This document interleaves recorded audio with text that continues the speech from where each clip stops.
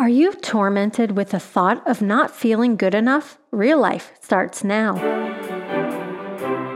Welcome to Real Life with evangelists Ann and Kathleen Lay, where people with real problems find answers in a real God.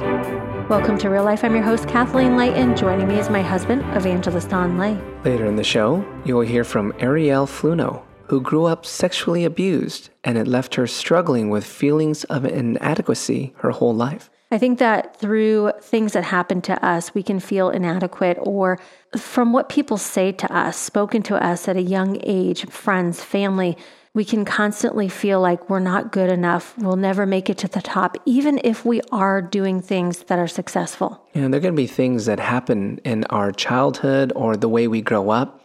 Events can happen that can cause us to feel very inadequate, feel very like, I'm not good enough. Right. And then there are also those where they grew up with a very good upbringing. They're a very successful person. They're doing good at things. They're having victories. However, in their mind, they're still plagued with this idea, I'm not good enough, and that was me, for sure. For me, I would be doing good at things, but I never felt like it was good enough. I always felt like I was striving for more, and I could never get there, and it really caused a huge strain for me. And I struggled with that as well. And there are a lot of people who may have been told that they'll never make it, they're not going to amount to anything, but they have gone on to success. And if we constantly listen to the voice inside us that says, no, it's no good, or from the voice outside, then we won't become what God has called you to be. So in the Bible, it talks about how in Psalm 139 that we are fearfully and wonderfully made, and that God has a plan and a purpose for our lives. The Bible also talks about our identity in Christ, but when we're gaining it from outside sources or by our success, we can actually cause ourselves to fail. And, I look at famous people who have made it, who were rejected by other people, but they were successful. If you take Walt Disney, for example, you even take Thomas Edison or Bill Gates. These are people who were told that they could never do it, wouldn't amount to anything, but yet they continued to go on and they made it a success. So I think it's really perspective, gaining ground on who we are and not allowing that voice to come at us, even if it's from within, and saying, no, I can do this. I can do all things through Christ who strengthens me, and knowing I'm a child of God. And I think, how does one actually do this? It's good. We know about those people, and it's a great thing. But how do I do it?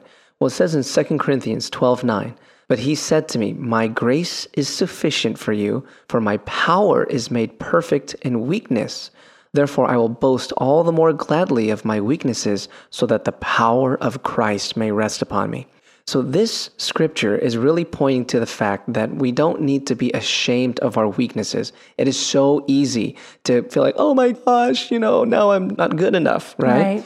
But the Bible says actually we should boast in those weaknesses, knowing that when we have those weaknesses, God will fulfill the strength we're missing so that he can get the glory. Actually, if we really want that, we just have to accept that we're not good enough. Once I accepted that and I realized, hey, I need God, that changed it for me because he made up for me. And I realized I don't have to be good enough.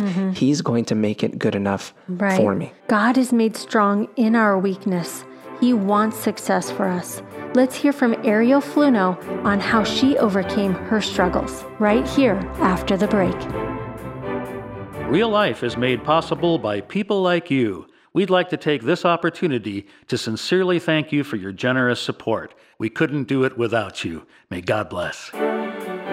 Welcome back to Real Life. I'm your host, Kathleen Lay, and joining me is my husband, evangelist Ann Lay. Hello, everyone. Joining us is Ariel Fluno, and she's going to share with us how she had severe torments throughout her life. She would see figures in her room that were so tormenting that she almost ended her life in suicide. Let's welcome to the show, Ariel. Thanks for being with us. Yeah, thanks for having me. Yes. Now, I understand at a very young age, you were being sexually abused by your father. Can you tell me what happened, how that made you feel?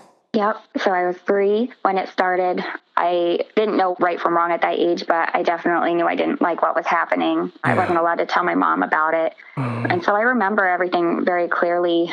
I remember every detail of the room. The only thing I don't really remember was his face. And there was always kind of something to that, disassociating myself from the situation. But I knew I wasn't allowed to tell my mom. I knew it was wrong. I ended up telling a Sunday school teacher what was going on, and her father was a police officer, and he ended up opening up an investigation towards my family, and he was in prison not too long after that. So your dad ended up in prison, and while that was going on in your life, something else started happening in your home. You started to see these dark figures, and it freaked you out. Can you tell me about that? Yep. One night I just kind of woke up. I was on the top bunk of my bed and my brother was on the bottom bunk. And I remember trying to get him to wake up and he wouldn't. And my mom had told me if I was ever scared to just look in my closet and under the bed and everywhere just so I would see that nothing was there and I wouldn't be afraid anymore. And that night I did. I got out of bed and I started looking around the room. And when I finally looked under my bed, I saw a dark figure of a man kind of laying down, like his head where my head would have been and his feet like in my face. And I ran up into my bed and pulled the covers of my head. And I ended up waking up later that night and I felt something putting its hands on my back. And so that was the first experience I'd had. My mom told me afterwards that God would protect me from these things, but it didn't stop. The torment continued almost every night. Wow. And as you got older, the torment of what you saw became what you had heard in your ears and the thoughts that were coming into your mind because things started moving around in your room and scratching under your bed. You started to feel like there's something wrong with you. Maybe you felt crazy. I don't know, because that's a scary thing. Can you tell me about that? It was. So my mom had sent me to therapists. I had started cutting myself. I wanted to die. I didn't want to go through life anymore. Wow. I was on max doses of antidepressants and antipsychotics. As soon as it would stop working, they'd up the dose. And, I had been on all that stuff for about 7 years and remember thinking, like, this isn't helping. Like, I've had so many medications, this isn't helping. And I wanted to just end it all. When I cut, I wouldn't want to do it. I wouldn't enjoy doing it. I just kind of watch myself doing it and not want to be doing it. I felt really out of control. That is so difficult. And I think it relates to a lot of young people right now who might be listening and going through a hard time because we hear more and more about that. And it's a scary place to be. I mean, you tried drugs, alcohol, dating men to escape from the thoughts that you were having, the torment that you were having and seeing these images. And at 17 years old, there came a time where you finally just wanted to end it and you cried out to God. Can you tell me about that? Yeah. So, I hated everyone and everything. If I saw people happy, I just wanted to smack them. I hated everything. I was filled with hate. And so I had some suicide attempts that failed. And I remember one day just being in my room praying and I said, God, why am I still experiencing this? Like I tell these things to go and they don't listen. And I don't understand why you're allowing me to be tormented. And a picture of Jesus came to my mind. And it all kind of clicked right in that moment that he was who he said he was. He was the Son of God. And I'd been preaching against him and that he was the key to having victory and life. And at that moment, it's almost like you don't know how dirty you are until you take a shower. I felt the weight of the world lift off of me and I felt light and love pour into me. I can honestly say it's the first time in my life I felt love and peace. And at that point, though you called out to God when you were younger, it was very different this time because throughout your life, you believed that Jesus was just a good man. But this time, through that vision, that picture, you realized he is the Son of God. And that was where the whole thing changed. Is that right? Yeah, I accepted him into my heart and asked him to take it all from me. I just gave him my life. And when I accepted Jesus into my heart in that moment, I quit everything, all the antipsychotics, all the antidepressants, cold turkey, and I never had an issue. So I believe there's so much power in that. Like I was just rescued from it all. Ariel, what would you say would be the big difference from your life before you had this surrender moment with Jesus and afterwards? Being in a state of death to a state of life.